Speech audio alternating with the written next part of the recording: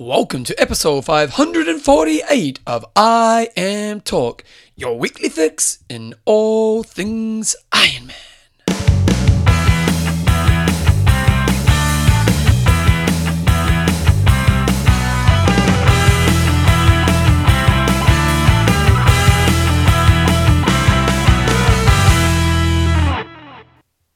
Right here, Tim. Welcome along to episode 548 of I Am Talk with Coach John Newsom and Bevan James Oz. How you going, mate? I'm very good. Good to be back in the studios. A few people might have got a bit of a surprise yesterday because I put up the Bevan James Oz show on the I Am Talk feed. Oh, lucky for some. Yeah, so I've taken it down now, but some people may have got the episode of the Bevan James Oz show. So, so that's your New Year's present for those who got it. I Am Talk is proudly brought to you by Athlinks.com. Social networking for endurance athletes. Extreme endurance. Your lactic buffer. And there's a special present from them as well. Oh, really? And our patrons. John brought me a Stride. Yes. Patron? Yeah, John, we bought a Stride. Yeah. We didn't even get it for free. We didn't get it for free, did we? Well, we're going to be testing them out and we'll give a bit of feedback on the Stride. I haven't, Yeah. Some of our patrons, who are they, Jumbo? James Thunder Down Under Shizgill. Good old Robert. Dr. Dogood. Yeah. Is Turnbull. Roger the Chop Canham. And good old Brian Lafleur, the Muss. William Spector Moore. He's just doing doing the unwrapping. He could have done that. I'm doing an unboxing. Stage. That's what apparently on Unboxing. YouTube. The biggest star on YouTube is a 5-year-old who unboxes toys. Well, you should watch. He's the biggest person on YouTube right now. See, Thomas, he's done unboxing and building of Lego. We need to do more of it because he can make lots of money. Tell you, there's not much to a Stride, is there? There is not much to it. How do you put it around your shoelaces? Do they give you a It's thing got a to? little clamp in there. Oh, look at this. It's enough for your unboxing. I'm Carry on. unboxing.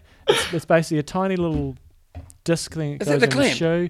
And That's the box. Okay, and then you put that there in your. Far out. You put that in your shoe, do you? It's a terrible start to the year. People are loving it. Let's start the year on a real high note. Get cranking into it. Some good stuff in the show. Awesome interviews. I've nailed it, haven't I? And Bevan's nailed made it. a meal of it. I'm talking. I've done that Yeah. this week in this week's show. We've got some news. John's going to be ranting already. It's only a little rant today. I think there's a couple rants coming out. Yeah, we'll see how we go. Don't want to start the year on 2017 is starting strong. not too negative. We've got a website of the week. Have we got a website of the week? We have. We've got one interview. We meant to have two, but they have a person that didn't turn up. But we've got a really good interview of the people doing Iron Sentry. Debbie Hazeldine and John Mergler. So you're going to hear about an attempt on 100 Ironmans in 100 days and 100 half Ironmans in 100 days. It's mad. And then we've got some questions and answers at the end. Okay, Jumbo News, what's happening in the world of triathlon right now. The first thing is Craig Percival. Their family, they've been fundraising, well, somebody's been fundraising for them, but they have a GoFundMe page. It was Greg McDermott, I think, set it up. He was the guy who rode around Australia. You Australians are doing some crazy things right now, but I can't remember how long it took him, but it was a long time to ride around Australia, and he was doing a decent distance every day. It wasn't monkey business. He was pounding it out there, and I think he must have been a good friend of Craig's. So we didn't have this available before we did our last shows before Christmas, so I really want to give it a good plug. We'll have a link on our website now, but I just think it's be so important to get him behind this and support Craig's family. You know, Craig was a guy, if you don't recall, he did the 8 Ironmans in 8 days in 8 states in Australia, and when he did that, he raised over $80,000 for the John McClane Foundation. So this was a guy that gave a lot, not just in that event, but you know, he spent time to his community. Yeah, and so this is a chance for everybody just to chip in and hopefully help out Craig's family on what's going to be, you know, a terrible time, and it's going to take a lot of adjusting. So we'll have it's called a GoFundMe page, which is an Australian setup, I think. Yeah. And you know, if you enjoyed what Craig said, or you want to support the family, get on there. They're aiming to try to raise $250,000 to help them get themselves sorted. So good luck with that campaign. And every little bit helps. So if you can do that, I'll put a link to that on www.iamtalk.me. And here's a part of our community, so it's pretty cool if you guys can help in that way. Jumbo, one thing that's happened over the Christmas season, and pretty surprising I have to say, is Ironman New Zealand is going to be adding a 70.3 race. And is it this year or next year? No, it's this year. Oh, and wow. So in some ways I want to rant about it, in some ways I don't. Way you go. So what grinds me a bit about this. What grinds you? It wasn't actually the grinder that sent this through. It was the stalker sent it through. She was you know what? I saw the stalker like 5 times in 2 days, and I was like, she's a stalker. So they're adding a 70.3. In some ways, I go, fair enough. You know, maybe their numbers are way down and they need the income. But the thing is, changing it 10 weeks before the race or whatever it is, 12 weeks before the race, if I'd entered the Ironman race, I'd be a bit aggrieved because it does take away from the iron distance race. Challenge Wanaka, where they do this, it's a fantastic event, but when they add the half, it does take away a little bit from the full, and that's what I've heard consistently at other races, is it does take a bit of the luster away from the full. When you're doing the full, it's all about you, and you're the first people through the aid stations. By the time you get there on the run, your aid station people might be tired or whatever it is, but I just think it's poor form to be doing it this close to the race when people have already coughed up their money, paid and entered, and now you're sort of changing the playing field. So I am disappointed about it, because Ironman New Zealand's a great event. It's got a lot of history. They traditionally get somewhere between 1,000 and 1,500 people. So you would hope with that number of people it's sustainable and not losing money. What do you think the numbers are nowadays? Is it still, because I remember when I did it was about 1,200. And then it peaked for a while, didn't it? It got a little bit higher for a while. There was 1 year where it even sold out. And then since that moment, it's kind of regressed back, isn't it? It's still consistently a good-sized race. And I just fear that putting extra people on the race, on the course, is going to take away from it. If I'm going to be the devil's advocate here, I would say that in Wanaka, as much as maybe the people doing the iron distance race feel they're losing a bit of love, the whole day in town is awesome because they've got the half happening. But that's because in the full there's not as many people. There's a few hundred. Yeah. In Taupo, if your internet decided to work, I could tell you how many people did Ironman New Zealand last year. I'm trying to get my fibre. My neighbour's holding me back. Oh, John, if you're on a rant, ask Bevan about that. Don't get me started. I've gone for a different strategy. Yeah. Because Grant, he really wants it as well. And I've gone, well, how about you go do the approach of the other neighbour? He's got a better relationship. I'm trying to pull up there how many people do Ironman New Zealand, but it's traditionally around about that 1,500 mark. Yeah. So disappointing. But it's interesting. It's definitely a shift in WTC or WADA sports now, because traditionally Ironman was Ironman. Yeah. And then we saw it like Cairns a few years ago. It was the first that went to 70.3. Western Australia's got it. Don't think that Port Macquarie's got it yet. I suppose, how long do you think it will be before that's the norm? I think it's heading that way. Yeah. Absolutely think it's heading that way. Because it's the only way they can really make more money now. It'll be really interesting to see the field size, because the thing is now because for those who don't know, they have a 70.3 in Taupo anyway on the same course. In December. So, and it's a pretty big race, isn't it? Yeah, that's a good sized race. So it'll be interesting to see, not this year, because this year's a bit of an afterthought. So it'll be interesting to see what the numbers are, if that hurts. Although December, but would you do the same race twice? Probably not. I wouldn't, but some people might. We've got a real shortage of half Ironman races in New Zealand, so in some ways you can say it's good we've got another race on the calendar. Good on WTC though; they have got a few new races coming up. It's not that anymore. It's WADA Sports Holding. It's still WTC. But every press release we get, WADA Sports Holding, Ironman, a WADA Sports Holding company. Oh, call them WTC. We never see WCC anymore. Yeah. Although if you go to the website, World Triathlon Trophy.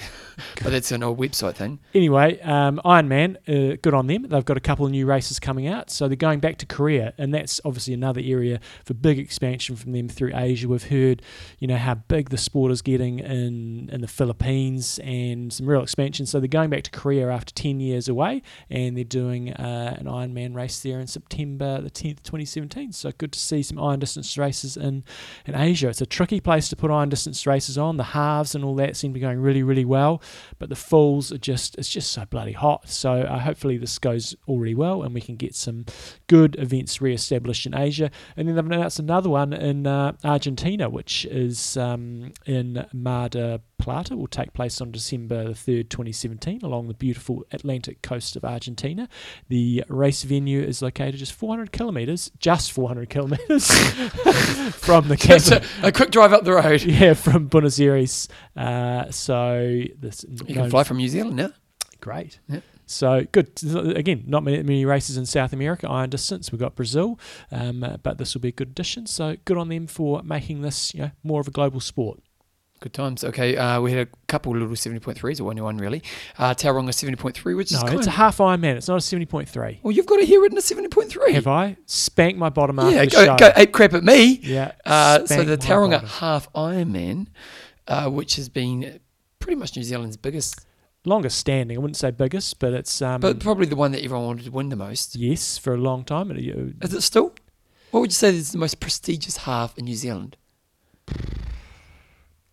They're all to be on honest, par, really, aren't they? there's not really a prestigious spot. You got Taupo 70.3, and this one would probably draw a similar quality field. Probably, much of a muchness. Yeah. And What about Rotorua? No, it's just Kinda. Javier Gomez won it. Yeah. He did all right. I think he's got a future in the sport. Yeah, If he goes to if he Ironman. goes to Ironman. So the only reason I wanted to bring this up, we're not going to do loads of half Ironman news, but Cameron Brown's still out there cranking it. He was up against Braden Curry, and when you look at the results, it was they had, I think it was only 2 seconds differentiating them between their 2 transition times, and their bike times were basically the same, and their run times were basically the same within a few seconds. Cameron Brown lost 1.5 minutes in the swim, and it was all over Rover. Oh, really? So, but Cameron Brown still Braden Curry is a top quality athlete. So for Cameron Brown to be close to him shows he's in pretty good form heading to Ironman New Zealand. Is Braden Curry doing Ironman? I'm not quite sure. Why don't you send me an email on those sorts of things before the show? Because you know I'm never thinking. Yeah. Yeah. Well, who you picking for New Zealand? You got to say Trenzo now, don't you? You would, yeah. You would. After his. On paper, you'd say yes, definitely. I had a really good interview with him when you were away. Yeah, I haven't listened to that yet. Yeah, he's chopping up. Well, you should know if he's doing it. No, he's doing it. No, he's doing it. Yeah, and he had a big rest, and I'm really looking forward to watching it. I really hope Trenzo kills next year or this year. I think he should do really, really well there. I think the big test is... But he did say he does want to do a mid-year race. Okay. Yeah. And the most interesting thing for me is Kona's a completely different beast, so everybody can do well elsewhere, but we want to see him getting over there and getting in that top 5, which again, I think he's absolutely capable of doing. Come on, Trenzo. Come on, you're a Kiwi. No, who else is there? Braden, but Braden hasn't really done anything Ironman yet, has he? Not really, no. No. So come on, Trenzo. You want me to pause? He's giving me the Well, pause your sign. internet's not working. I can't talk about anything when your internet's not working. Well, we'll look for the other one. Go for the Sumskin 2. See what I have there? I have options for you, John. Options. I have to admit. Now I've got to do your Bevan pass. loves Joe. That's my password. Because I'm in love, John. Getting married in 4 weeks. What's the date today, John? It's the 10th of January. John, Joe came up with a stupid suggestion to me the other day as you were trying to find the internet. Joe said to me, because nowadays when you get married, John, you tend to have done one thing that you're not meant to do, if you know what I mean. You know? Yeah. And Joe goes to me the other day, why don't we not do that until after the wedding for the next 5 weeks? And I was like, what are you thinking? It's a stupid idea. Yeah.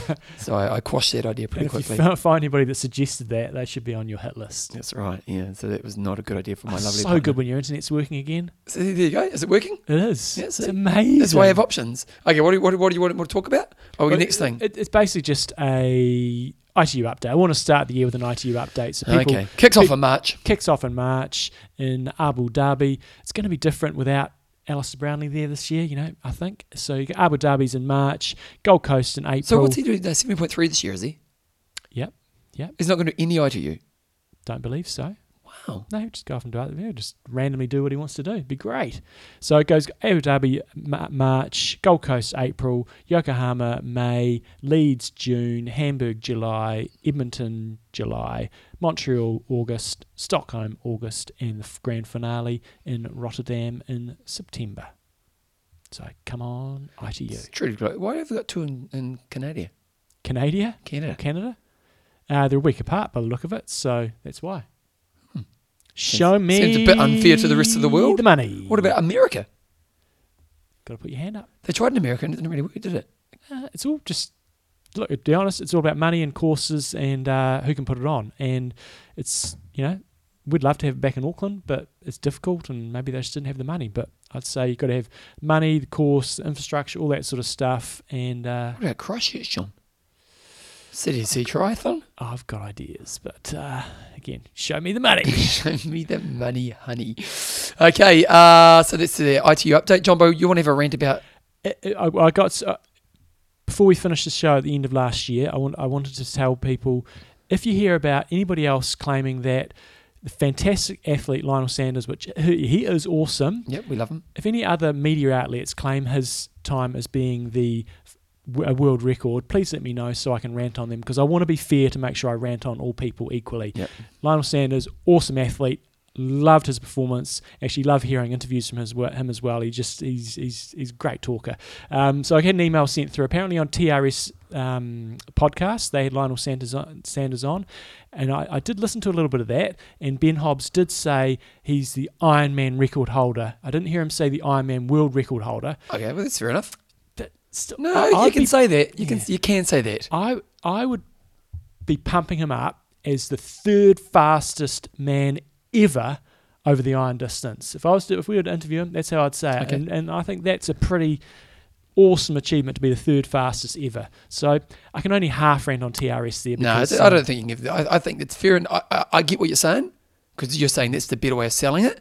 But to say that the Ironman record holder is okay in my book. Not in mine. TRS, you get off. Not Ben, with you me. get off. Not with me, you don't. Ben listens to us too, so Ben, you get off. Not with me. And apparently, I haven't listened to this one, so I can't rant on them too hard because I haven't done my fact checking. Oh, you're just ranting on people. Endurance, our podcast, said that Lionel Sanders is the fastest ever iron distance time. Not corrected. They never mentioned Frodeno's time. So, if you see any more mentions of world records, please let me know. I want to keep it fair. Now, Bevan, do you want to do a race coming up?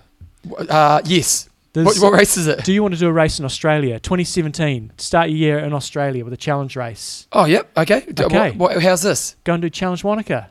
Oh, well, I can't because I'm calling people But across it's in the line. Australia.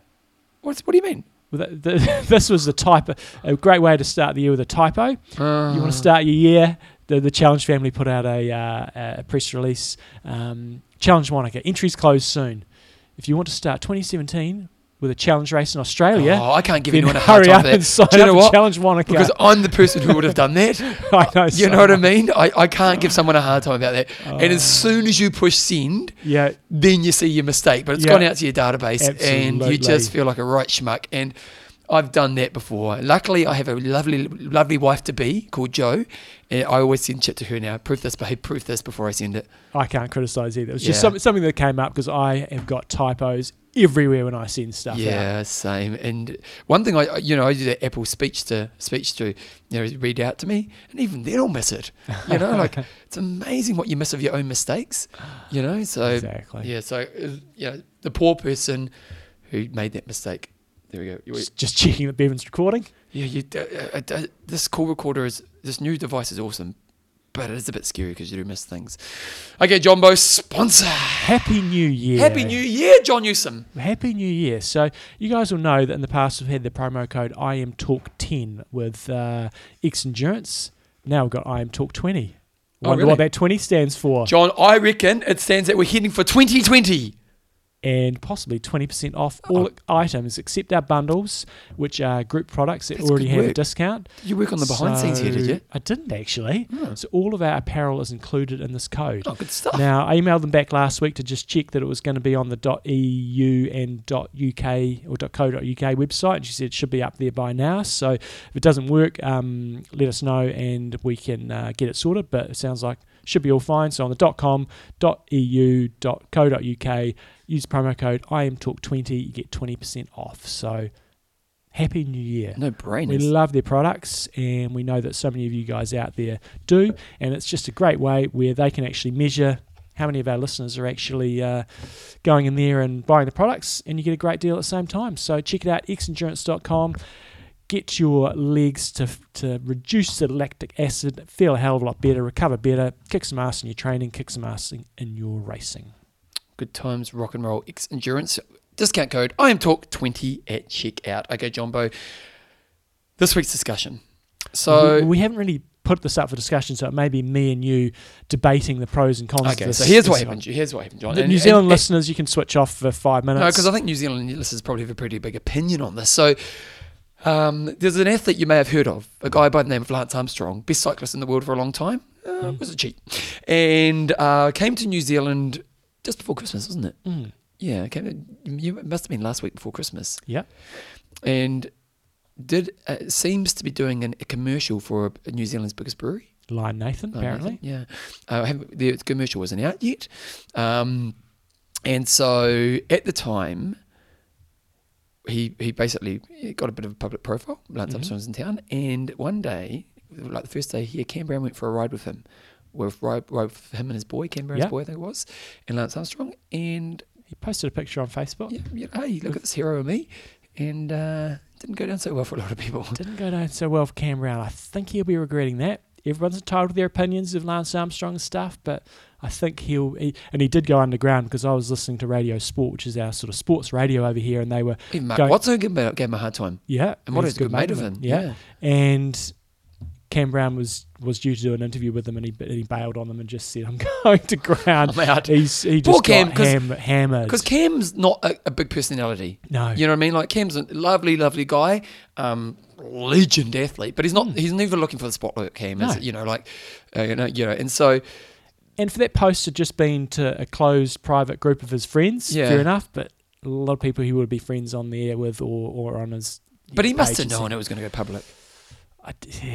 He must have, but I think he should have thought again before. So what's the discussion here? So the discussion is, I guess, and what followed on from that was then the next day, Lance Armstrong announced that he'd go for a ride with anybody come along and go for a ride along the waterfront in Auckland. And about 500 people turned up. Yeah. And went for a ride with him. And that caused huge debate. It kept Talkback Radio going for days. and it was the headline news on our main news channels. It was the number one story of the day. So what got me is I can accept that he cheated. It was an environment of cheating. Everybody was cheating. And I know that's not an excuse to do it. Yep. But what gets me is I don't understand how people can want to go for a ride with someone who was so horrible to so many people and literally ruined people's lives and doesn't seem to be showing any remorse for it. That's what gets me.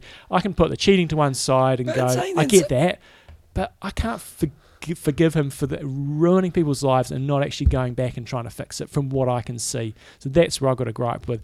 I'm happy for Lance to go off and live his life however he wants to live it, but when other people are putting him up on a pedestal for what he did, I've got a problem with that. So I kind of see your point, and in many ways I agree with it. And that's the thing, because you get, like, one of my mates, Jeff, he's a really good cyclist, and he just bought into Lance big time. And even when it was kind of obvious he was a cheat, and he was like, he still won it. And then when he kind of read the books and you kind of saw the story behind him, how he treated people, there was a different kind of beast. But I suppose the question I have is he does say the right things about, like when you watch him now, the Lance Armstrong life now is, I know I'm going to be talking about my cheating for the rest of my life, and I know I've got to redeem these, so he seems to be saying the right things right now. Now, do you believe it comes from the right place? Well, that's something we all need to determine within ourselves. But I suppose the question is, how is he forgiven?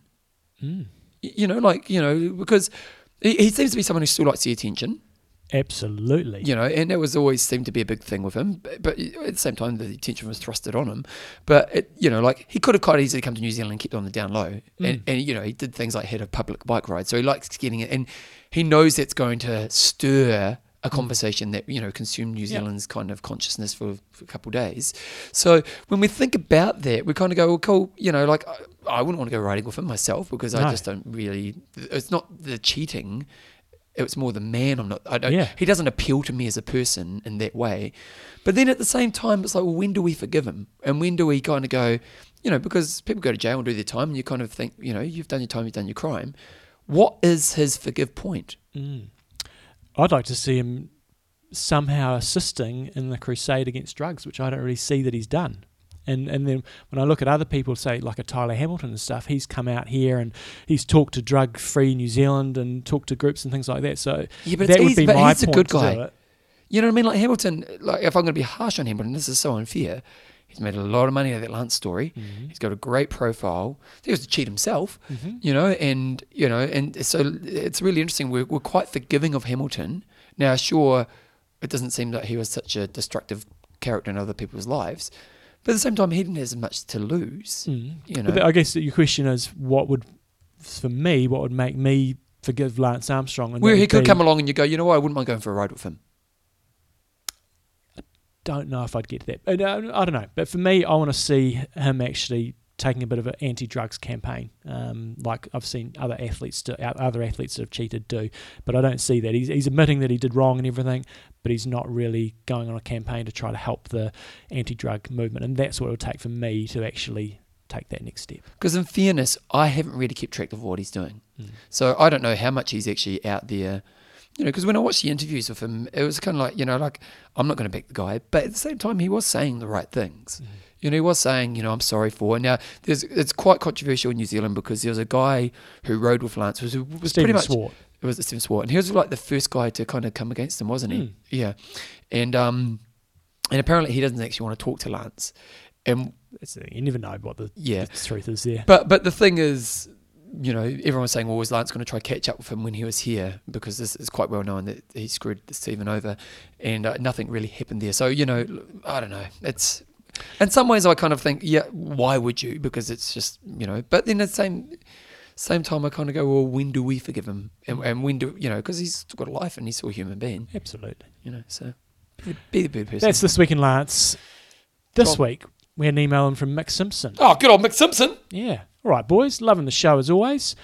Most recently, I've seen some very mixed opinions on Lionel Sanders and John McAvoy, who you interviewed. There seems to be a solid split with athletes sort of overcome issues such as the two of them with substance and crime, respectively. Half seem to think they should be praised for overcoming and having sport change their lives, while the other half think it's better to celebrate athletes who don't make such mistakes in the first place. Just thought this might be a good debate for the wider community. Cheers, boys. That's you and me. What do you mean? Well, because I was an idiot who, I was a druggy, dropkick loser who kind of sport changed my life, and you never really... I've had some digressions. Let's not go show there. Show him your heroin change on. I was a pretty good boy, but I did have a few digressions there that we won't go into. But yes, I get your point. So I guess the topic is, who do you sort of celebrate most in sport? Do you love the guys like Lionel Sanders and John McAvoy, or do you prefer the more sort of Frodo, or the slightly more, I don't know if clean cut's the right word, but who've sort of maybe come from different, or a Rachel Joyce or someone like that, who's she was a lawyer who then went off and did age group racing and then became one of the best iron women in the world. So maybe your opinions on that. By the way, Ian Wood, Christchurch fella, said he read the John McAvoy book and said it was fantastic. Oh, really? Nice. Because he's a legend. Okay. You didn't make it to the pool this morning again. Come on, Ian. Come on. And when you run, bring your elbows in a little bit. Because I always see him running. He doesn't swing much through his show. He runs fast though. No, he's a good runner. He's very still through the upper body. I'm like, just relax the shoulders and bring your elbows in. Okay, I'm going to put some music on.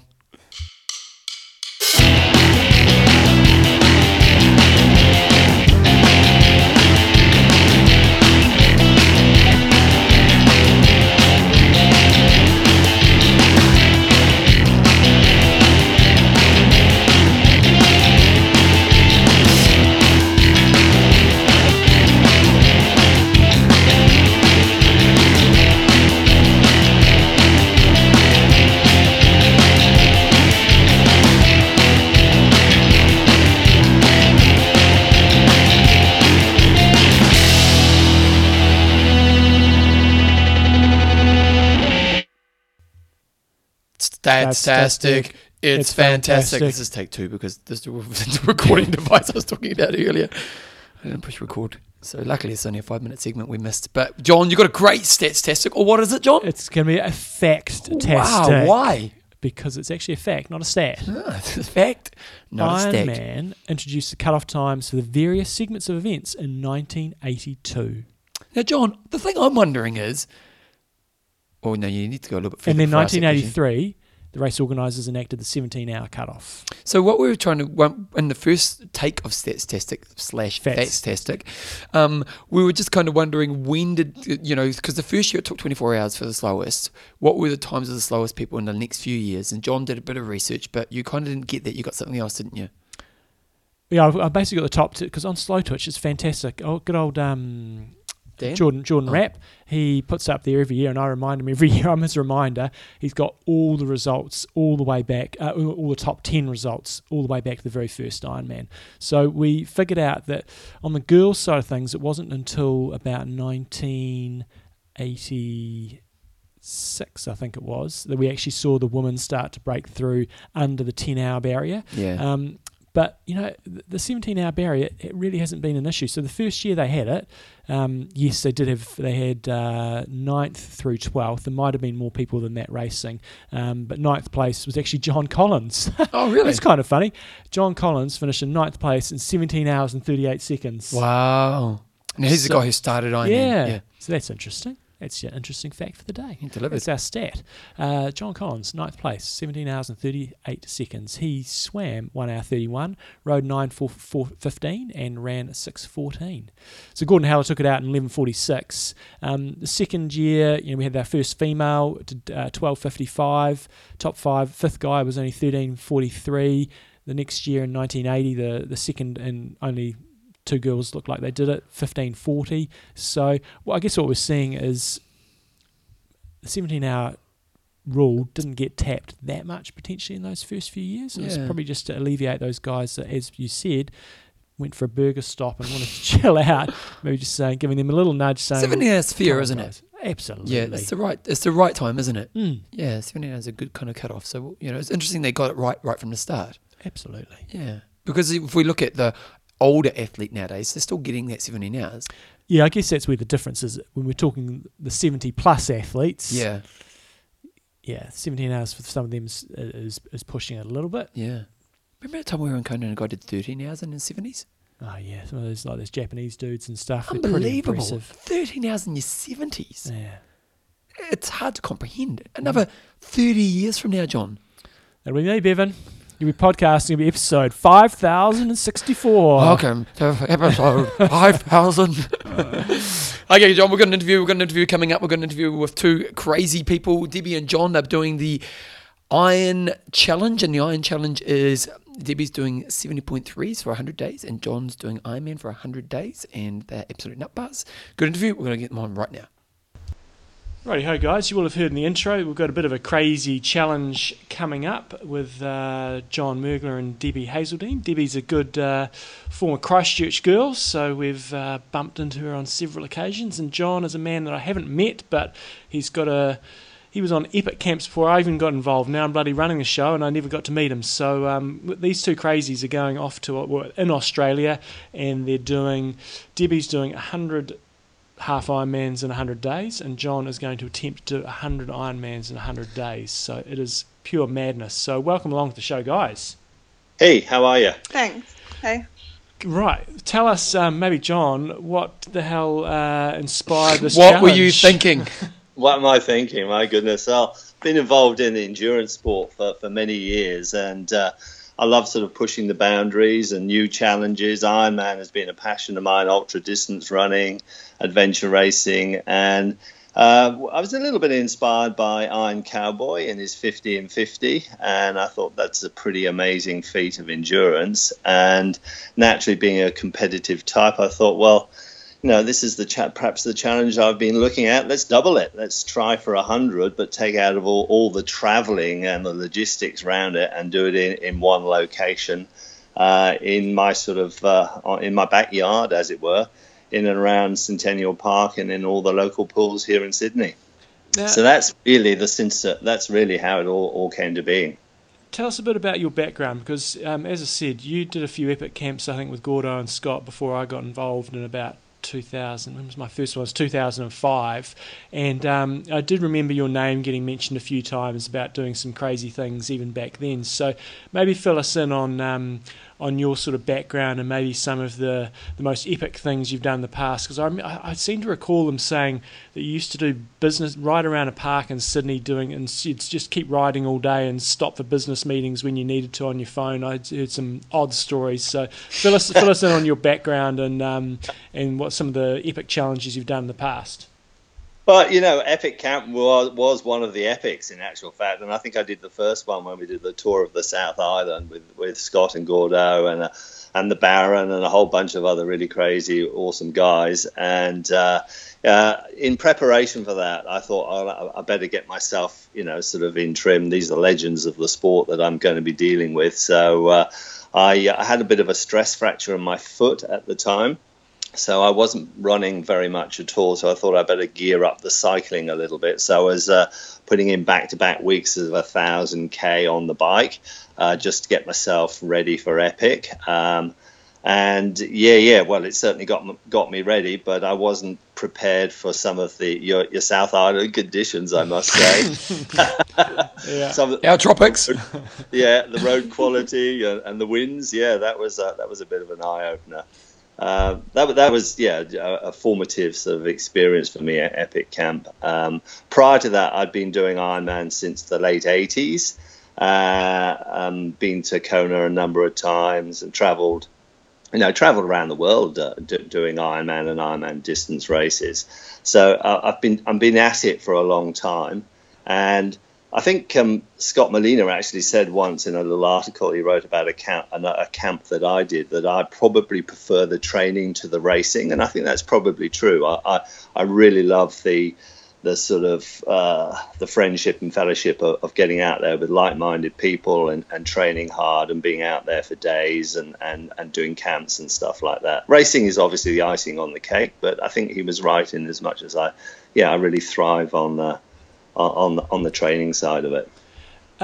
Now, question for Debbie. Now, Debbie Hazeldine, I seem to recall a couple of years ago you were the fastest female age grouper at Ironman New Zealand. Correct me if I'm wrong there. And I can't remember where you finished up in Kona, but very accomplished athlete yourself. Now, you're doing half the crazy challenge, which is still pretty crazy in its own right. So are you just sort of tagging along with this craziness, or did you sort of come up with the idea? How do you sort of fit into the equation? No, I'm not just tagging along. I'm in here. I've done quite a few things, obviously, like you said. So, third woman to Everest last year. So that's riding up and down a hill on a bike for 18 hours till I got to the height of Everest. And then John and I decided to put an event on with that sort of thing last year. So we made a fully supported event that everyone could come along and all ride the height of Everest and raise money for Cancer Council last year. So that was really good. We did Ultraman last year. So half Ironman every day. Well, to be fair, guys, Debbie was going to do the 100 full with me until we discovered that Debbie was pregnant. Oh, okay. It's a good excuse. Yeah. So now we have a 6-month-old. So in fairness to him and all of our support crew, Debbie has opted just to do the 100 halves. So how do you this is kind of unbroken ground, really. So how do you approach the training for something like this? Yeah, we've sort of been doing discussing a lot between ourselves and reaching out to other people and working through lots of different scenarios. The fortunate thing about it is that there is no intensity involved in what we're doing. It's pure sort of strength and endurance and aerobic capacity. So in actual fact, the training isn't that much different from a regular Ironman build, apart from the fact that the 20 or 30% of intensity is completely taken out of the mix. We've been working purely on distance and economy in our training. And we've been playing around with back-to-back sort of half Ironman and full Ironman. So, for example, last week we did a trial on the course with all the equipment, with all the data collection devices, all the GPS devices, and all our nutrition and our support. I did 2 Ironman back-to-back, and Debbie did 2 half back-to-backs, and it was flawless. We had a great time and pulled up the next day really well. So the training that we've done has just been sort of building it incrementally and keeping the lid on it, not sort of being tempted to race people around the park or out on the bike or whatever, just really being humble about it and building the aerobic engine. So what's your sort of Ironman time, so people get a grasp for how quick you can go, and what sort of times do you think you'll be trying to pump out from day to day? Oh, look, I've done a range of times from 8:40 through to 10:40. In actual fact, I did a Malaysian Ironman a couple of years ago in 10:40, which was a bit of a shocker, eye opener. The humidity over there, that's one hell of a race. That on a good day now, because I'm 57 years old, so on a good day I can still sort of go between sort of 9:20 and 9:30. So the trial in the park that we did last week, I did the first one in 10:32 and the second one in 10:50. That was reasonably comfortable. I think we've taken some learnings from that. We'll probably slow it down a bit for the first 10 to 15 to really get sort of maximum efficiency going. One of the issues, guys, is getting it done in an appropriate time so that you can maximize recovery in the evening. Yeah. So it's a very sort of tight line that you go between the two things. So that's something we're very, very conscious of. Now, Debbie, how are you going to structure your sort of setup there? Are you going to try to, I know John's probably a little bit quicker than you, but not so much that you couldn't keep up. Are you going to sort of do your swim at the second half of his swim and then do half his bike ride, or are you going to change it up from day to day, or how are you going to go through your days? Yeah, equally, I need to finish as soon as possible too, because there's so much else to do and looking after Ryder. So, I'll be jumping in the second part of his swim and then hopping on the bike with him. And if I can keep up with him, we might ride together for the first 90k, but obviously just side by side, not drafting. Yeah. And and then I'll just hop straight into the run, and we can see each other, so as he rides past, we yell out to each other, and it's good. And are you guys going to do the same course every single day? Yeah, more or less. Yeah. Centennial Park is our training ground. At weekends, it gets a little bit busy in there with other cyclists and kids and cars and all the rest of it. But during the week, it really is very, very quiet, and it's a great road surface. It's safe. So we'll do the bike there, which is 48 laps of the park on the bike for me, obviously half for Debbie, and then 12 laps running. We are working perhaps to put on a couple outside of the park. We're just going to finalise that this week. But in answer to your question, it's really all about Centennial Park. Yeah, and it gets quite busy on the weekends, so the times will slow down because of the traffic. And I'm sure you listened to some of the interviews that Iron Cowboy put out there. And so, what are some of the insights that maybe you gained from his experience? And his was slightly different because he was moving so much. But even if you look at his kind of the athletic experience of it, is there some insights you've gained from what he did?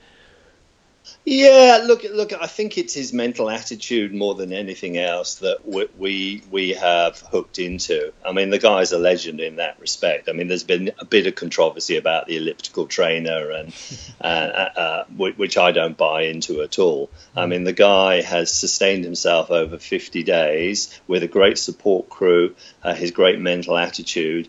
Traveling the distances that he did and backing it up, and sometimes I don't know whether you've seen some of the images, but backing it up in the rain, starting in a remote town somewhere in the Midwest, jumping into a 25-yard pool, not even a 25-meter pool, and smashing out the 3.8k with a frozen shoulder. So, the guy is made of metal. He's really, his mental attitude is amazing, and the support crew that he put together. We certainly learned from that, and we are surrounded by a really awesome group of guys who are supporting us through this venture. A whole team of babysitters, a whole team of supporters on the day, an operations manager, a logistics manager. We've got social media managers, and really importantly, we have been so fortunate with all of our sponsors. Everyone we approached to come on board has got really, really excited by it and jumped on board and have given us product advice and all sorts of assistance to make this happen. What about the relationship? Because all relationships have their struggles at times, but when we're all highly stressed and tired, it often becomes a bigger problem. And obviously you're both going to be massively fatigued, but also there's kind of this kind of the life goes on behind it. So how have you kind of planned for that? Yeah, do you know what? They're about to start their planning after this interview. We're incredibly close. We sort of met in this environment. I sort of heard about this chick a few years ago who was Everesting, and I just finished a big bike ride, and I thought, well, I've got to run off the bike to do. I'll run out to Watson's Bay and check out this chick who's doing this Everesting thing, because this intrigues me.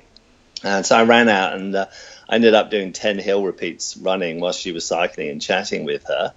And a year after that, we got engaged on the same hill. So there's a little bit of a love developed through endurance sport, and we sort of understand how each other work. But this is a whole different level, admittedly. Maybe Debbie, you've got some insights how we're not going to kill each other. Well, I'd say I'm definitely the more calm one, and I'll be trying to calm John down and make sure he keeps reasonable and sane, and that it all goes smoothly. We're good. We sort of counter each other in a lot of ways. Yeah. So, but it's certainly going to be a challenge. Now, Debbie, are you going to be doing all of your runs, or some of your runs, or part of your runs buggy running? And if you are, or just any advice you might have in terms of buggy running for people? Yeah. So at the moment, probably about 70% of my training is running with the running pram. So we obviously, I think it was the first thing we looked at before we had Ryder. So John investigated and found out the best pram on the market, and we ended up getting the Thule pram. So done lots of running with that, and I think during Iron Century we'll plan to do probably a lap a day with Ryder in the pram. Yeah. Nice. It's a little bit harder, but it's a really good pram to run with, and I really want him to be involved in the whole thing. So, it's got giant tyres, and you need a fixed wheel at the front to be able to go running with a stroller. I'm sure. Have you done any running? I've had the mountain buggy, but I would be keen. That was a few years ago, but yeah, absolutely. You have more kids, mate. Got to know. You wait. Till that's great. Wait till you have two, then that's a good honest run when you have a second one on board, especially if you have any hills. The other question I had for you, Debbie, slightly unrelated, but I think you guys might be doing this again anyway in terms of your Everesting. If people are out there listening to that, what's sort of the approach to that, in terms of, I was actually thinking about it was either this morning or yesterday, is the best approach to get a big long hill and just be going up and down it, or how did you sort of figure out the most efficient way to do Everesting?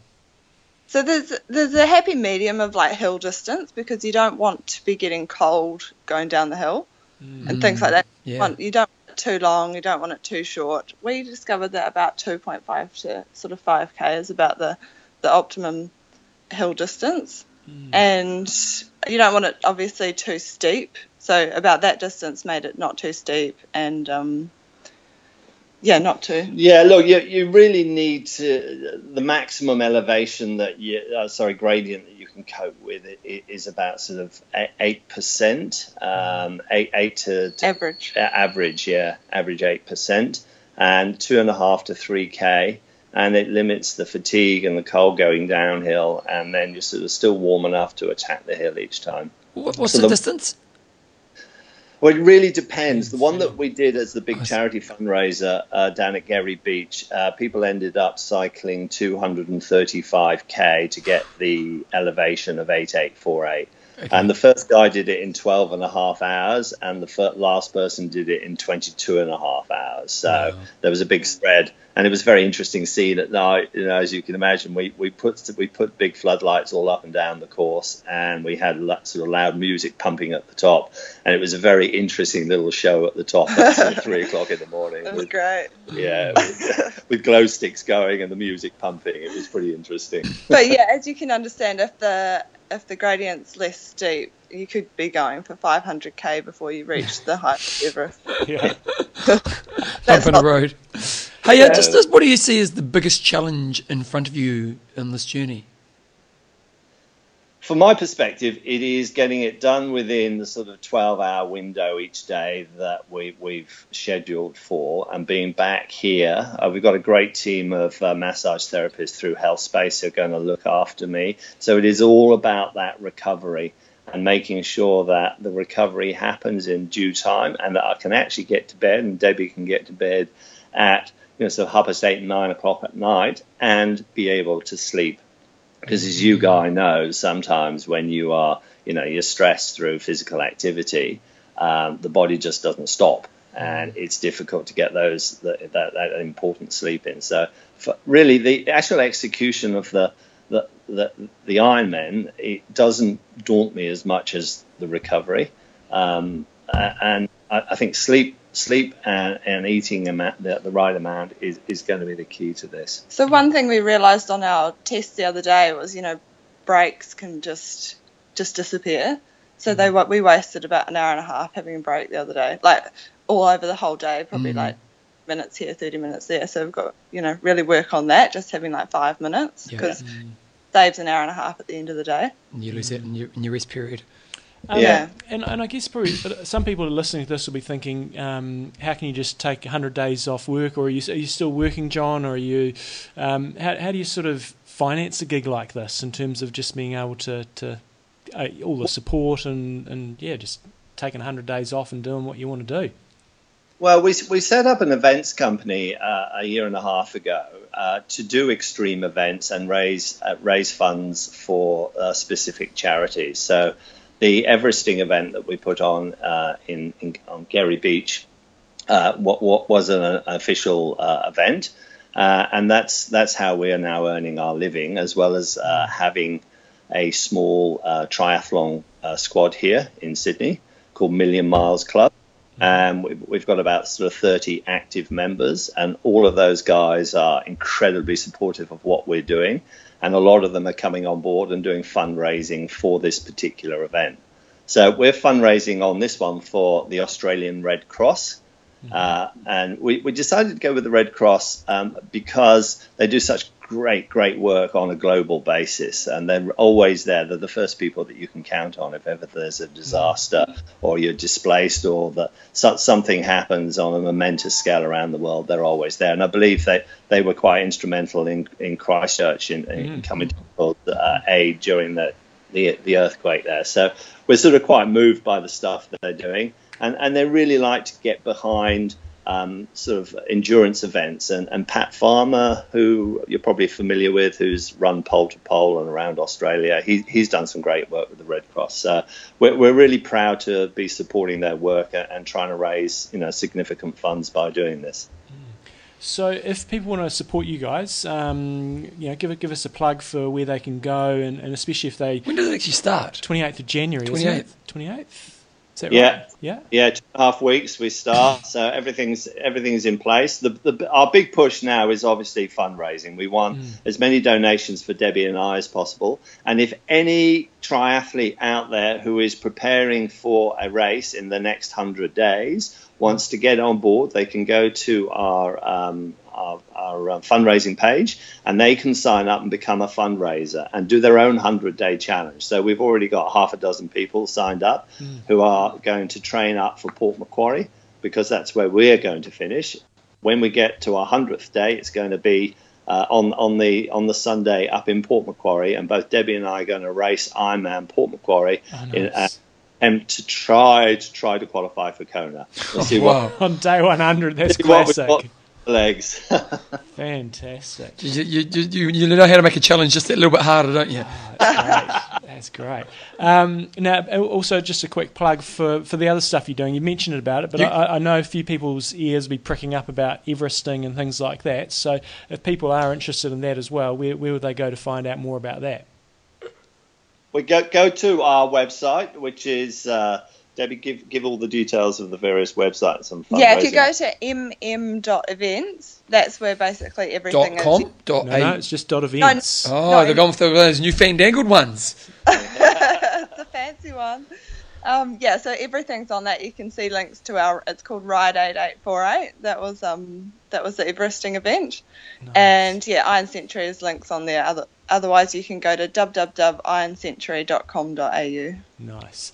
Well, look, all the very best for the challenge. I would love to do some interviews with you guys during the event, but I know that from based on Epic Camp experience. That may be challenging, but make sure you reach out to us if you have got the time, and otherwise we'll be following your progress through your social media managers and maybe doing a bit of a I don't know, weekly update or good luck. fortnightly update on where you're at. So have a great time. Okay, Awesome. thanks, guys. Thanks very much. Really appreciate your time. Jumbo, your thoughts? It's going to be great being able to follow this because they're going to be. It's great that I've got social media managers, so we'll actually be able to either give weekly updates and stuff Probably on daily, where they're at. Daily, absolutely, but we probably won't do daily updates. No, from us, yeah. So I'm just intrigued to see the differences between They seem quite their confident, don't challenges. He's pretty accomplished. Yeah. In terms of doing some crazy things. So I'm just interested to see, we know from those other challenges, the thing that got them was the travel and to their feet and knees a little bit. So I guess that's the key thing. Their bodies are going to be going through hell. But I think what you find is they'll just get into a groove and they're going to be taking, they all say this, they're going to be taking it pretty easy. Well, but Iron Cowboy, now admittedly has travel, but he was still doing 13 hours. He was still kind of, getting over that 12, and John's talking about doing 12, so he's, it's going to be a He's challenge. pretty fast. Yeah. He's Iron Cowboy would be pretty quick, wouldn't he? I'm not quite sure. Yeah, I don't know. If he popped down 9 men, surely he'd be able to get down to 9.5. The 9-hour barrier apparently is quite hard to get through. No. So I'm very interested to see how they go. And Debbie, I know John did a lot of talking there, but Debbie's very accomplished. As I said, she did win her age group at Ironman New Zealand a few years ago, and she's a real McCoy. Would you love to do everything? It was bizarre that I was actually. I think I must have been thinking about it yesterday after having a look at their webpage. But I think a while ago I said it doesn't interest me. But right now I was thinking from an event organisational point of view, Be easy to do, wouldn't pretty it? easy to do, Yeah. and you could create a really cool environment and atmosphere. You just need to find a road that's not used much. Yeah, I've got an idea. Where? Well, you go up Mount Pleasant Road and come. Is that 8%, is it? It's not 8%, but it's ballpark. It's the right sort of gradient. It's probably marginally busy, but you go up there and then come down. How far is that to the top, distance-wise? Oh, it's 3Ks. So only 3, is it? Well, no, it depends where you. Well, no, it depends where you do. But that would be possible, and intrigued. So Christchurch, look out. Long day, but Bloody hell, is it what? It's a big day. But then you could add in lots it of cool. appeals to me. Like I'd have to get back on the bike to even think about it. It would kill my body if I tried to do it now. But it's a cool challenge. What a wicked challenge to do. To think that you climb the distance, the height of Everest. I'm not interested in anything that's going to take me longer than a day. No. Although I do want to ride Christchurch to Nelson, that's going to take a whole day. In a day? Yeah. Just non-stop? Yeah. What, get up at like 1 a.m? Wow. Yeah. You can join me on that too with your training for Everesting. Yeah, that's right. I'm going to have to get back on the bike to do our camp. Oh, no, you don't need that. It's only 90 k's. You rode 180 when we did our camp. Oh, No so I training. don't need to train at all? You need to train, but longest ride's 90 k's. Piece of piss, I'm not going to do any training then. I'll try to take it out. We've got jerseys? Yeah, absolutely. Yeah, We've we'll got try some to take it. bitchin' looking jerseys. Yep, good. Take it out. Hit me with some music, Bevan. Okay, here we go.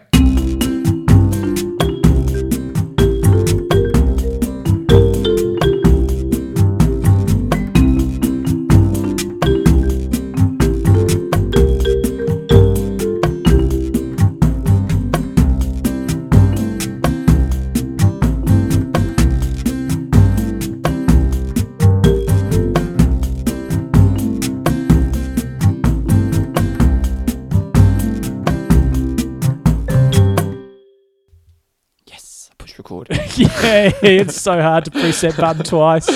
Website of the week.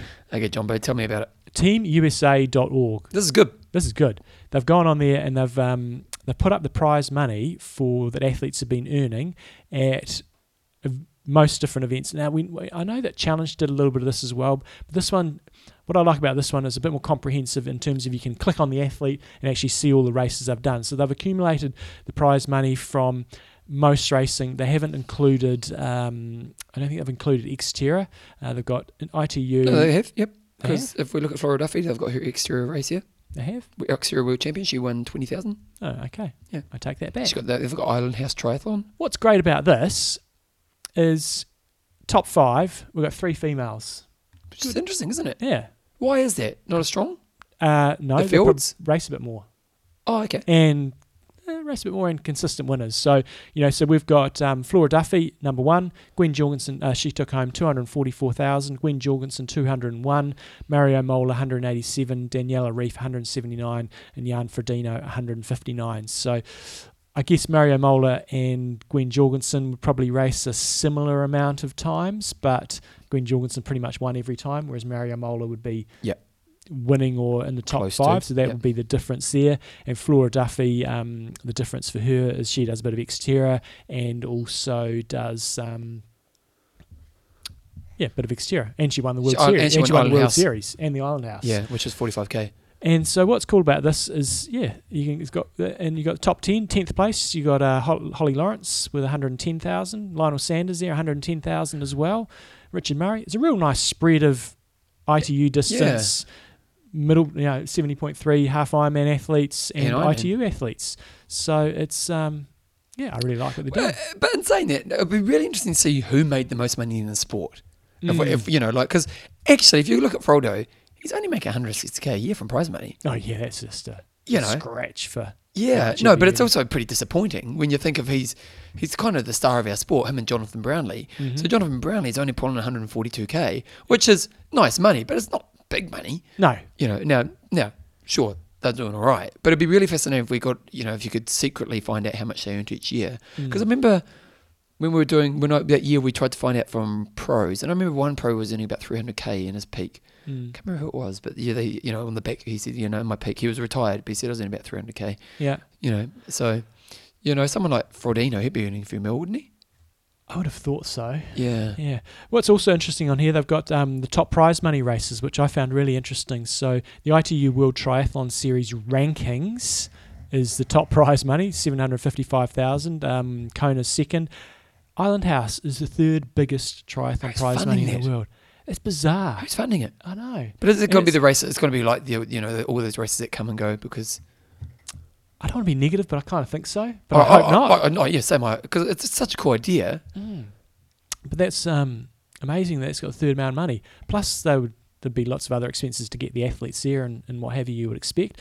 The ITU finale is in 4th place, and then the 70.3 Worlds is in 5th place. But they've got loads of races listed on there. They've it goes down to like the ones with 2,000 or 3,000 prize money. So they've done a really comprehensive job there. So it's interesting reading, and it's interesting for me to look at where the biggest prize money races are. So the 9th biggest race was the Ironman African Championship race with 150,000. Now there is quite a few $150,000 races because that's all your regional championships, and so it's basically ITU and Ironman races, but it doesn't have some of the other ones on there. I think it's got Challenge Roth on there, or Challenge Roth. It doesn't have. What's the one I'm thinking of? Does it have Roten, yeah? It does have Roten there, 81,000 US. But it looks like they've done a pretty comprehensive job. So, John, we look at the top end, but I've gone down to the third page and we're 20 through to 30. So, Ben Hoffman, who's had a pretty good year last year, only 64,000 in prize money. But I would say... Oh, no, and he's making money elsewhere, don't worry. Ballpark, I'd say maybe 200? Yeah, probably. Yeah. But just really interesting that prize money... What are you laughing at? In 1,233rd place was Audric Lambolez from France, earning $106. Well, that is well done on getting that level. That's brilliant. That is gold. Love you. 106. There's a lot of people earning $100. That must be like last place. Some people even go to 200. Good old Lisa Berger, 211. Retire. Put it in gold and retire. Okay, Jumbo. Let's do a sponsor. We're going to go athlinks.com. Athlinks.com, your one-stop shop for all your results. What I love about it is if you go to lots of event websites, it's sometimes a bit of a challenge to find historical results. So I went on to Athlinks, plugged in our most recent race here in New Zealand, Port of Tauranga Half Ironman, and you can go there, look at 2016 results, 2015 results, 2014 results. I wonder how their number, and as Bevan said, that's what I was going to do before. I was going to look at the Ironman New Zealand, see how many people finish now that your internet's working that's right, again. yeah. But that's when you're on Athlinks, you can do all that. So if we look at 2015, let's see who the fastest finishers were at our debatable prestige half iron distance race in New Zealand. Craig Alexander took it out that year from Braden Curry. Wow. Braden Carrigan's he's for somebody who hasn't been a triathlete for that long, outswimming Craig Alexander by 4 seconds there. That's pretty good. He rode with him. He lost about 20 seconds on the bike, but that was probably sort of catching up. And then Craig Alexander put a minute exactly into him on the run. Cameron Brown third. Ryan Sissons fifth, our Olympian. I think he got a drafting penalty that year. He was spewing. Hamish Hammond was the first finisher in 10th place, Athlinks finisher. And then good old Craig Kirkwood. What did Craig Kirkwood do the other day? He did something stupid on his birthday. I wonder how old Do you he want to was. call it on Facebook? Yeah, I can't remember. And Shannon Stallard was in 16th place. Will O'Connor listened to the show. And Brendan Erkstein was in 22nd place. But I guess the main point here is if you want your easy place to go find your results. Craig keep them all in Kirkwood one coaching. place. Oh, it's getting serious. Oh, he's got 15,000 followers. He's doing all right. 15,000? Yep. Bloody hell. Yeah. Owner of Craig Kirkwood Coaching. Yeah, he's done good. He owns that, does he? Yeah, yep, that's funny. That. Yeah. So check it out, athlinks.com. Keep all your results in one place. Or maybe you looked at Craig Kirkwood's coaching. There we go. Craig Kirkwood Coaching. That isn't called. I don't know. He's probably a little bit older than me. Maybe he ran 40-something miles on his birthday. I don't know. Okay. Anyhow. Yeah. Moving along. John's training update. Oh no, it's 624. Slight difference. What's it there? What did it say there? Where did I see the 15,000? Oh no, I searched Craig Kirkwood on Facebook and had Craig Kirkwood Coaching and had 15,000 people like this. So there you go, Craig. There's lots of people you don't know about like your page. Having into. What I loved is how you didn't believe it. Well, 15,000. Craig's an accomplished athlete. I think he went to Commonwealth Games for running. He's done Olympian, wasn't it? I mean, a marathoner, wasn't he? Yeah. Yeah. And I don't know if he went Yeah, to the I know. Olympics. 15,700 people are talking about this. Okay. Craig, you are more famous than us. No, Well done. what if I do? I am talking. How many people are talking about us? Thousands of people are talking about us. Yeah. Yeah, Craig Kirkwood, you're very popular right now. So I had a few questions about a bit of a training update. Now, before Christmas, we didn't get this. I did a 1 hour time trial on the bike. That's a challenging effort. I don't know if many people have done that. Bevan, I got myself fully juiced up for that one. So wait a second. You're doing it. So how? Because we do all these FTP tests and stuff like that, 20 minute and all the rest of it. How close to it was to a 20 minute? Pretty close. Pretty much bang on, and I probably marginally better. So I ended up doing 310 watts, which I was very happy with, and that's about what I was getting for the 20-minute TTs. In terms of comparable. So 95% of that. you really don't need to do an hour. It's a good training session. Oh, totally. And it was to get FTP, it is really accurate. The 20 minute. It's Pretty good good. enough for most people. Yeah. Yeah. And that would have been a culmination of doing sort of a good sort of 10 to 12 weeks of cycling and building up for that. So wait a second, you got juiced up. So you talked to Lance when he was in New Zealand. Yeah, popped up there. And, Went for a ride with him. Went for a ride with him. Didn't post it on Facebook though. No, wisely. But now, damn it, now I'm talking about it. Everybody's going to know. But no, I took my music. Very, very rare for me Wow, to take now music. back it up. What's on John Newsom's playlist? Oh, Come on. I've got to know what's on your playlist. okay. I haven't got it on this computer yet. Don't think. I'll bring that along next week. Is it shall I? what is it rock? Is it upbeat? Is it A bit of Titanium. That's one of my favourites. Oh yeah. Begging you, coming to do. Yeah, bit of Akadaka. Oh yeah. Yeah, just Yeah. that's exactly it. You should go on one of those Yeah. New Zealand's Got Talent. Stars in your eyes. Yeah. Yeah. So anyway, I did a 1 hour TTF. I was very pleased with that, but I did have the music, I had the caffeine, I had the Coke on the bike, and I had the dark chocolate. Oh, before I you did the left. dark chocolate. Did it all, and Have I started something with the dark chocolate? it makes a big difference when you're tapered for something, stimulated for it, fired up, and I was really pleased with how that went. So, And you felt good in it? and I think I didn't quite go as hard. I negative split it, so I think I did 308 watts the first half, 312 second Nice. half. Compared that back to 2014, May 2014, so I was only at 301 watts. Now that was on a different bike. One of the things I will say, Does the bike make much of a difference for you, watts? it can do. Because surely watts is the output of you. Yeah, but it's positioning and things like Okay. that. So it can make a bit of a difference. But the big difference is the speed. Because I'm just sitting up on a roadie and I'm just focusing on the power. I'm not really too worried about the speed. Yep. So I only averaged, it was just over 36 k's an hour. Wow.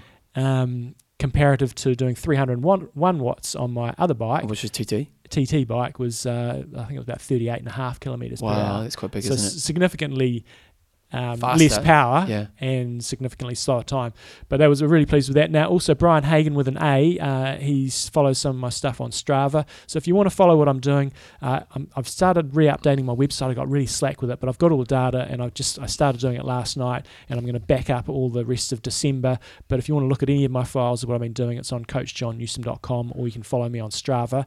Brian Hagen with an A. You met Brian. You were rooming with Brian and Oh, Brian, yeah. And I saw a lovely photo of him and his wife going travelling somewhere. Oh, lucky for It's- Brian. I think he's been above his league, John, if I'm Good. going to be honest. And he was asking. Although so am I, Brian. I did some Mount Pleasant hill reps the other day, and he was asking. He said I mentioned those on the camp, and he was intrigued to find out about them. This is a brilliant strength session where you can really safely get some intensity in there and some strength, and it's just a nice way to break up a workout. So what I do with that session is a John Hellman's classic. I can't claim it to being my own, and Aaron Baker used to do this back in the I know day. the one. Ride to the thing, drop your bike, go for a run. So you do a short warm up, and then you're doing a hill climb of around about 15 minutes, and I think the average grade is 9%, 8 to 9%, maybe. Definitely got pictures of 10. After about 15 minutes, there's a little spot where you dump your bike, and then you run straight up to the top of the climb, and then you're running for about sort of 7 to 8 minutes. Similar sort of grade, maybe marginally less. Turn around, you run back down to your bike, jump back on your bike to the bottom, turn around and do it again. And it's just amazing. The first one you're going, Jesus, feels easy, and you're sort of trying to have to slow down a bit on the power just to make sure you're not going too hard. When you do that dead turn at the bottom of the hill and you have to get going again, man, it just kills me every time. But it's a great workout if you've got a suitable hill to do that, and you're sort of wanting to go through a strength phase where you want to keep some intensity in there, because you can do the climbs at around about FTP effort and not knock you around too much, and it doesn't require quite as much concentration. It's a great session. Takes me about 2 hours 20 to do the session all up, and that's doing 3 of those hill reps. So it's bike run, and then you got your recovery for the downhills. Great way to get some strength. So if you want to follow what I'm doing, go to coachjohnnewsom.com, or you can follow Oh, me John, on I'm Strava. loving it because you got all these photos, and you got the family photo walking somewhere. You must have been walking up the corkscrew. Yes, in Yeah. Kaiteri. Yeah, and then you got you riding with Tommy. You got the old bike tube pulling him along. This was I've never tried this before. I was a bit worried. So I did this great ride at Christmas with Thomas. He was desperate to do this. There's a mountain bike trail now that connects Nelson to Kaiteri, which is about 60 to 70 k's, and he wants to do the whole bloody thing. He thinks he can, and I'm like, you can't. But we wanted to do a stage that was about 20 k's long from Motueka to this great cafe called Jester's Cafe. Yep. But it's got a big hill climb in the middle of it, but it's all pretty straight line stuff. Yep. Amazing views along the top, and I knew he wouldn't get up there despite being on a new bike. So I tied together 2 mountain bike tubes, and I'd only do this on straight line climbing, Yep. and I was dragging him up the climbs. He was still pedaling and puffing away. You have to be pretty careful for that not to Yeah. slacken up, and so he'd be riding along, and he'd go toe, and I'd have to pedal a little bit harder, but it actually worked out really well. I got a bit of a workout getting up the Yeah, climbs. well, you're pulling him along. And it was only for the steep stuff. He did the rest of the climbs. So, it's a cool way to drag your kids along. But it is, we stopped and put it on and off a couple of times, but certainly wouldn't want to do it on the flat or anything technical. Good times. If you're in Christchurch or on the South Island and you want an event, if you're building up for Wanaka or Ironman New Zealand or anything else, got a really cool Olympic distance race coming up on the 5th of February over in Corsia Bay. It is a classic hilly course. We're going back to some classics, Bevan. It's a 3-lap run with a hill every lap and a really hilly bike ride, so check it out. Have you been on the new mountain bike course? I'm probably going to go there this weekend. So Christchurch has got a $24 million mountain bike park. It's not quite complete yet. Oh, it's Stage it's 1? it's It's pretty good, but there's still more to go to it. Mm. And and apparently it's pretty phenomenal. I'll talk a bit more about mountain biking in a moment. Oh, he's changing. Yeah. Yeah. Had a question. Questions and answers. Okay, I'll go through it. Joe Harwood's got, I will be starting my Ironman training in the new year and decided that the best time training during the week will be early mornings between 4 and 5 a.m. I have a question on when to eat when do I eat and when do I need to get up earlier, or do I just train fasted? If fasted and the session is over in an hour, do I take nutrition on as normal? Thanks. Joe, you're opening up a gigantic can of worms here. So I'm just going to give you roughly what I do and maybe try to explain a couple of things, because you're going to get so many different people giving you different advice here. It kind of depends on the objective you're trying to get out of the session, and also sort of what your dietary approach is to just your general life and training. It also depends on where you're coming from. So if you're somebody who's been a sugar fiend and you have a very high carbohydrate diet, then that's going to be slightly different to someone who's on a much lower carbohydrate diet, like myself. But in general, the advice I give to most people is, if it's a pretty low intensity session, and if it's only for an hour, you're generally going to be fine on water, and getting up that extra time is going to probably be, you're not going to get your bang for your buck. So and you'll be more tired. Getting up an extra half hour early. If it's a low intensity, probably just be absolutely fine with water.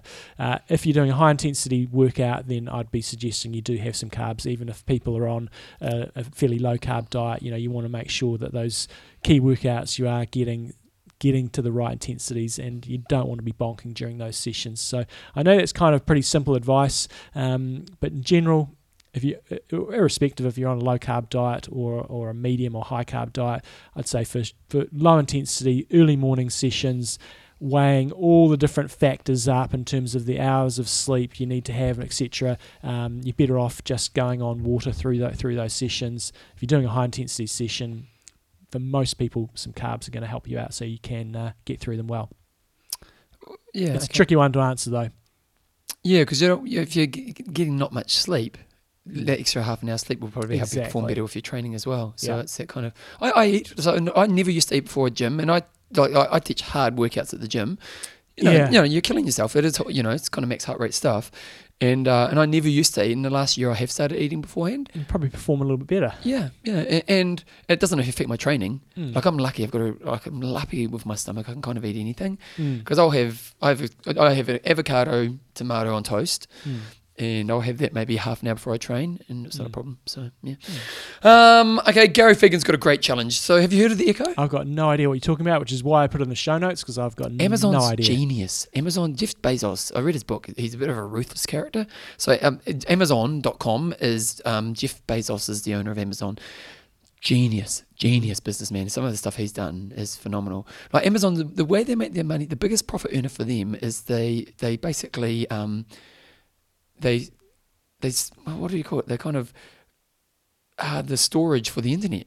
So, or a lot of the kind of the servers for the internet. So, their biggest profit thing is this, because they hear all these big servers for their own business, and they're like, why don't we just start renting some of these out? And now it's the biggest profit center for them.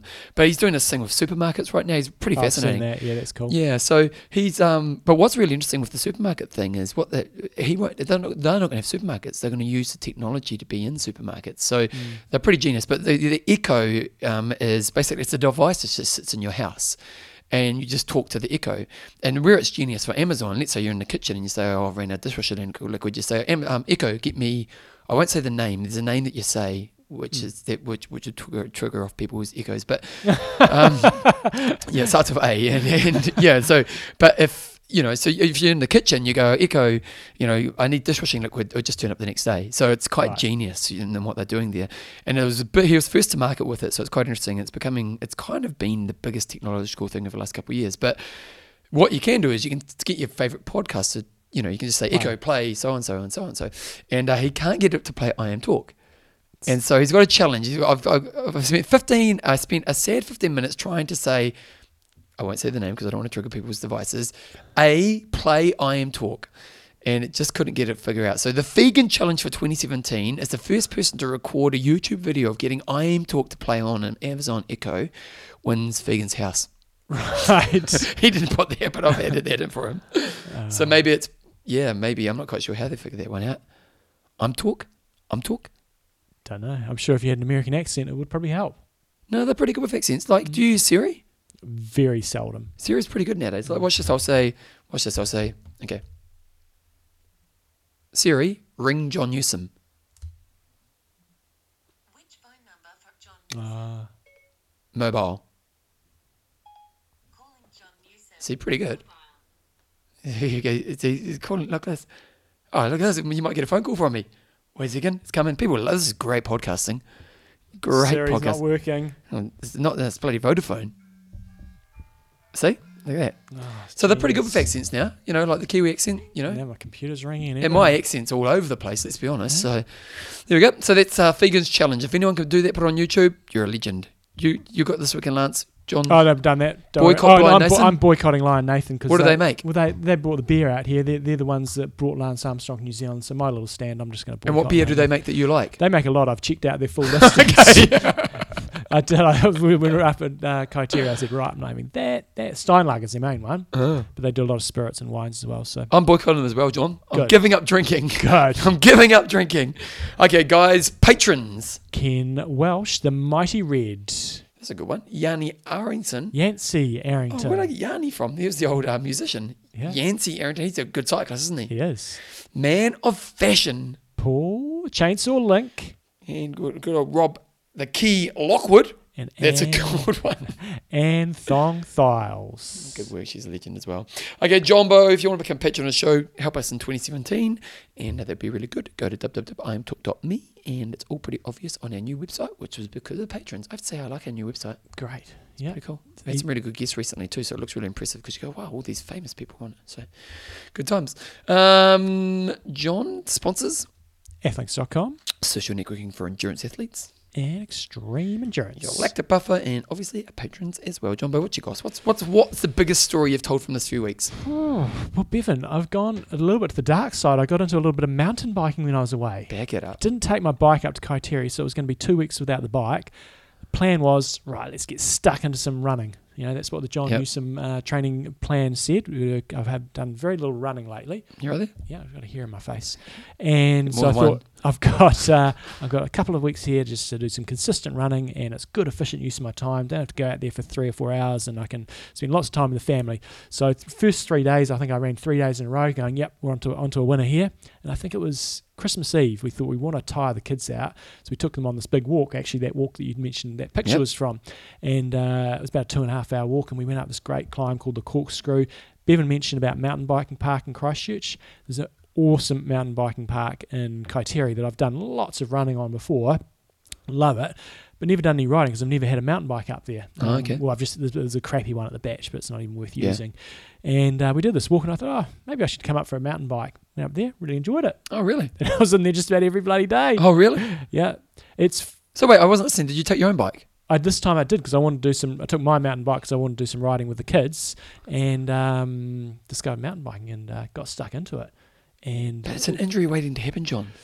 I was only doing 1 hour sessions, and this is very technical. You know, it is very technical mountain biking in there. An hour was enough for me. I think my longest was 1:20, and the tracks there are pretty full on. Yep. I was doing the greens, even the greens up there. Like Belinda went for a mountain bike, and she's never done any riding, and she was off her bike every couple of minutes. The blues, that was plenty extreme enough for me, and I Really? accidentally rode down a black one day. Did you end up walking? Had a couple of little walks. I even walked on a couple of the blue ones. Like, this is very steep, tree Yeah. roots everywhere. So I will agree, every time you came out, you were like, whew, that was fun, and I'm glad I haven't broken anything. Yeah, far out, yeah. So a lot of fun, but once I'd done my period up there, I was like, tick that box for a while. Don't feel like I need to do any mountain biking, but I will go and check out the Christchurch You're Mountain changing. Biking Park. You're changing. It's changing. I did enjoy it. It was great. I've never really done Well, mountain you're biking nature a before. bit more, aren't you? Mm. You know what I mean? And you kind of, because the thing about Ironman or road biking is you're kind of mind away. It's kind of a meditative experience where you kind of, because it's not, you don't have to think that much other than about what you're doing. Whereas with mountain biking, you're in the moment because you have to make decisions all the time. And this is all just zigzags through forest. It is 100% concentration the whole time. But man, they've put some work in there. It just goes everywhere, and there's some really, you're not doing that. I don't like descending on mountain bikes, straight line fast stuff, because I just worry that I'm going to fall off because Yeah. it's loose. But all the descents up there, not all of them, but a lot of them, you're sort of traversing across. So you're going quite quickly, but you're kind of going up and down, up and down, up and down. And so you're going down, and then you're pedaling, 10 seconds really fast to get up a little mound. And it was good time. So if you're up in that area, the Abel Tasman is fantastic, and the whole area is It's great. amazing. But if you've got a mountain bike, it's awesome. And then But you've got the did you trail. see the thing on the news about what they've got in Nelson as well now? Oh, Nelson's humming. But no, but they've got so some billionaire owns lots of the land, and the local mountain bike club have permission to use the land, and they've got like 70k of trail now, and apparently it's phenomenal. So Yeah, so phenomenal. So that was my big highlight for. Well, not my big highlight. That was a highlight. For What about the New Year's, holidays. John? Oh, it's always a big night on New Year's. Oh, mate. The other thing, New Year's in Kaiteri is awesome. This massive fireworks display. This lady just pays for it every year. Some rich American lady Go the just Americans. puts on, and it is She's a making America great. full-on big display. It's great. Really? So, They do it from the water? Yeah, on a barge. Nice. It's wicked. So good holidays. Back in the office. Now. I'd love to be rich enough to go, you know what I'm going to do? I'm going to put some fireworks on. Yeah. Bevan, what about yourself? Anything exciting? What did we do? We went camping, went down to Porno and the crew down to Glendew Bay. Mm-hmm. That was kind of good. The weather was good enough.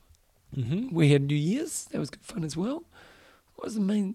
I worked through, John. Got a wedding to pay for. Have you finished your peanut butter yet? Halfway through it. Halfway through it. Well, I've been away. I've been away. Been away. Last week, John. So I'm working away one day. Yeah. John I hear a knock on my door. John's here. What's John doing here? And he goes, "Don't say I didn't give you anything." Handed me a gift and buggered off. Premium peanut butter. That's It the is best, the best very smell you good. can It's buy. very good. I thought you were into the Pix. Pix is second. That's my Pix is my regular. It's not as premium as that. So what did that cost you?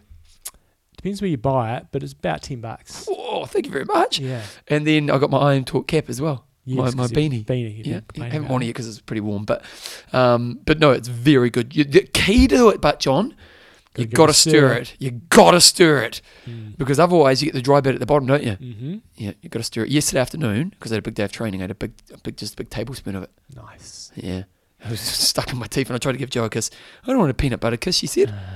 So, other than that, wedding planning now, John. Wedding planning. I've got to go to Auckland next week for a week and a half, which isn't that good for the wedding, but pretty much everything. We had the meeting with the celebrant yesterday. Oh, yeah.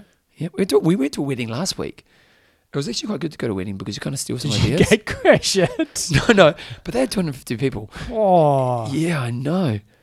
Yeah. Yeah. And they didn't really spare any expense. Yeah. So they must have dropped some money on the wedding. Great wedding. But it was because it was such a big wedding, they had a venue, but it was very small indoors, so they kind of relied on it being a good day. Well, geez, they were lucky because if they had no backup.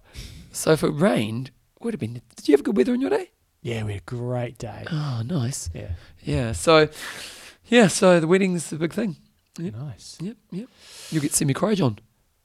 Yeah, you'll be one of us. You'll get emotional for me, won't you? Yeah.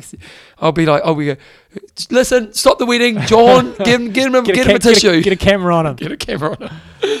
So there you go. Well, we started the show weekly. We finished strong. Yeah, there you go. All right, let's wrap it up. I'm Russ. I'm Indo. Train hard. Train smart. Kia kaha.